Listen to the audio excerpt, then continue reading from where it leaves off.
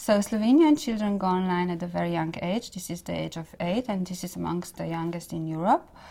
When they come online, they go on about 3/4 of them go online daily, and they spend online about 1 hour and a half on average.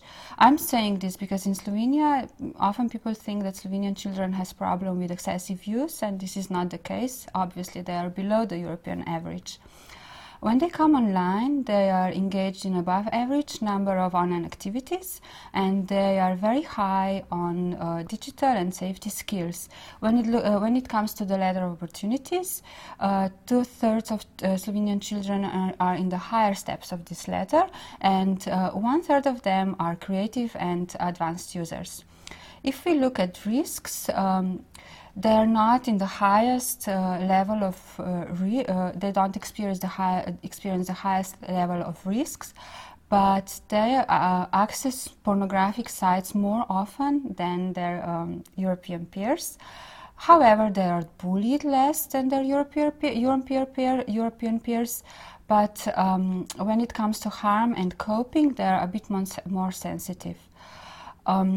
Slovenian parents could do more online for their children. The survey showed that only 1/4 is involved in active mediation about what their children do online.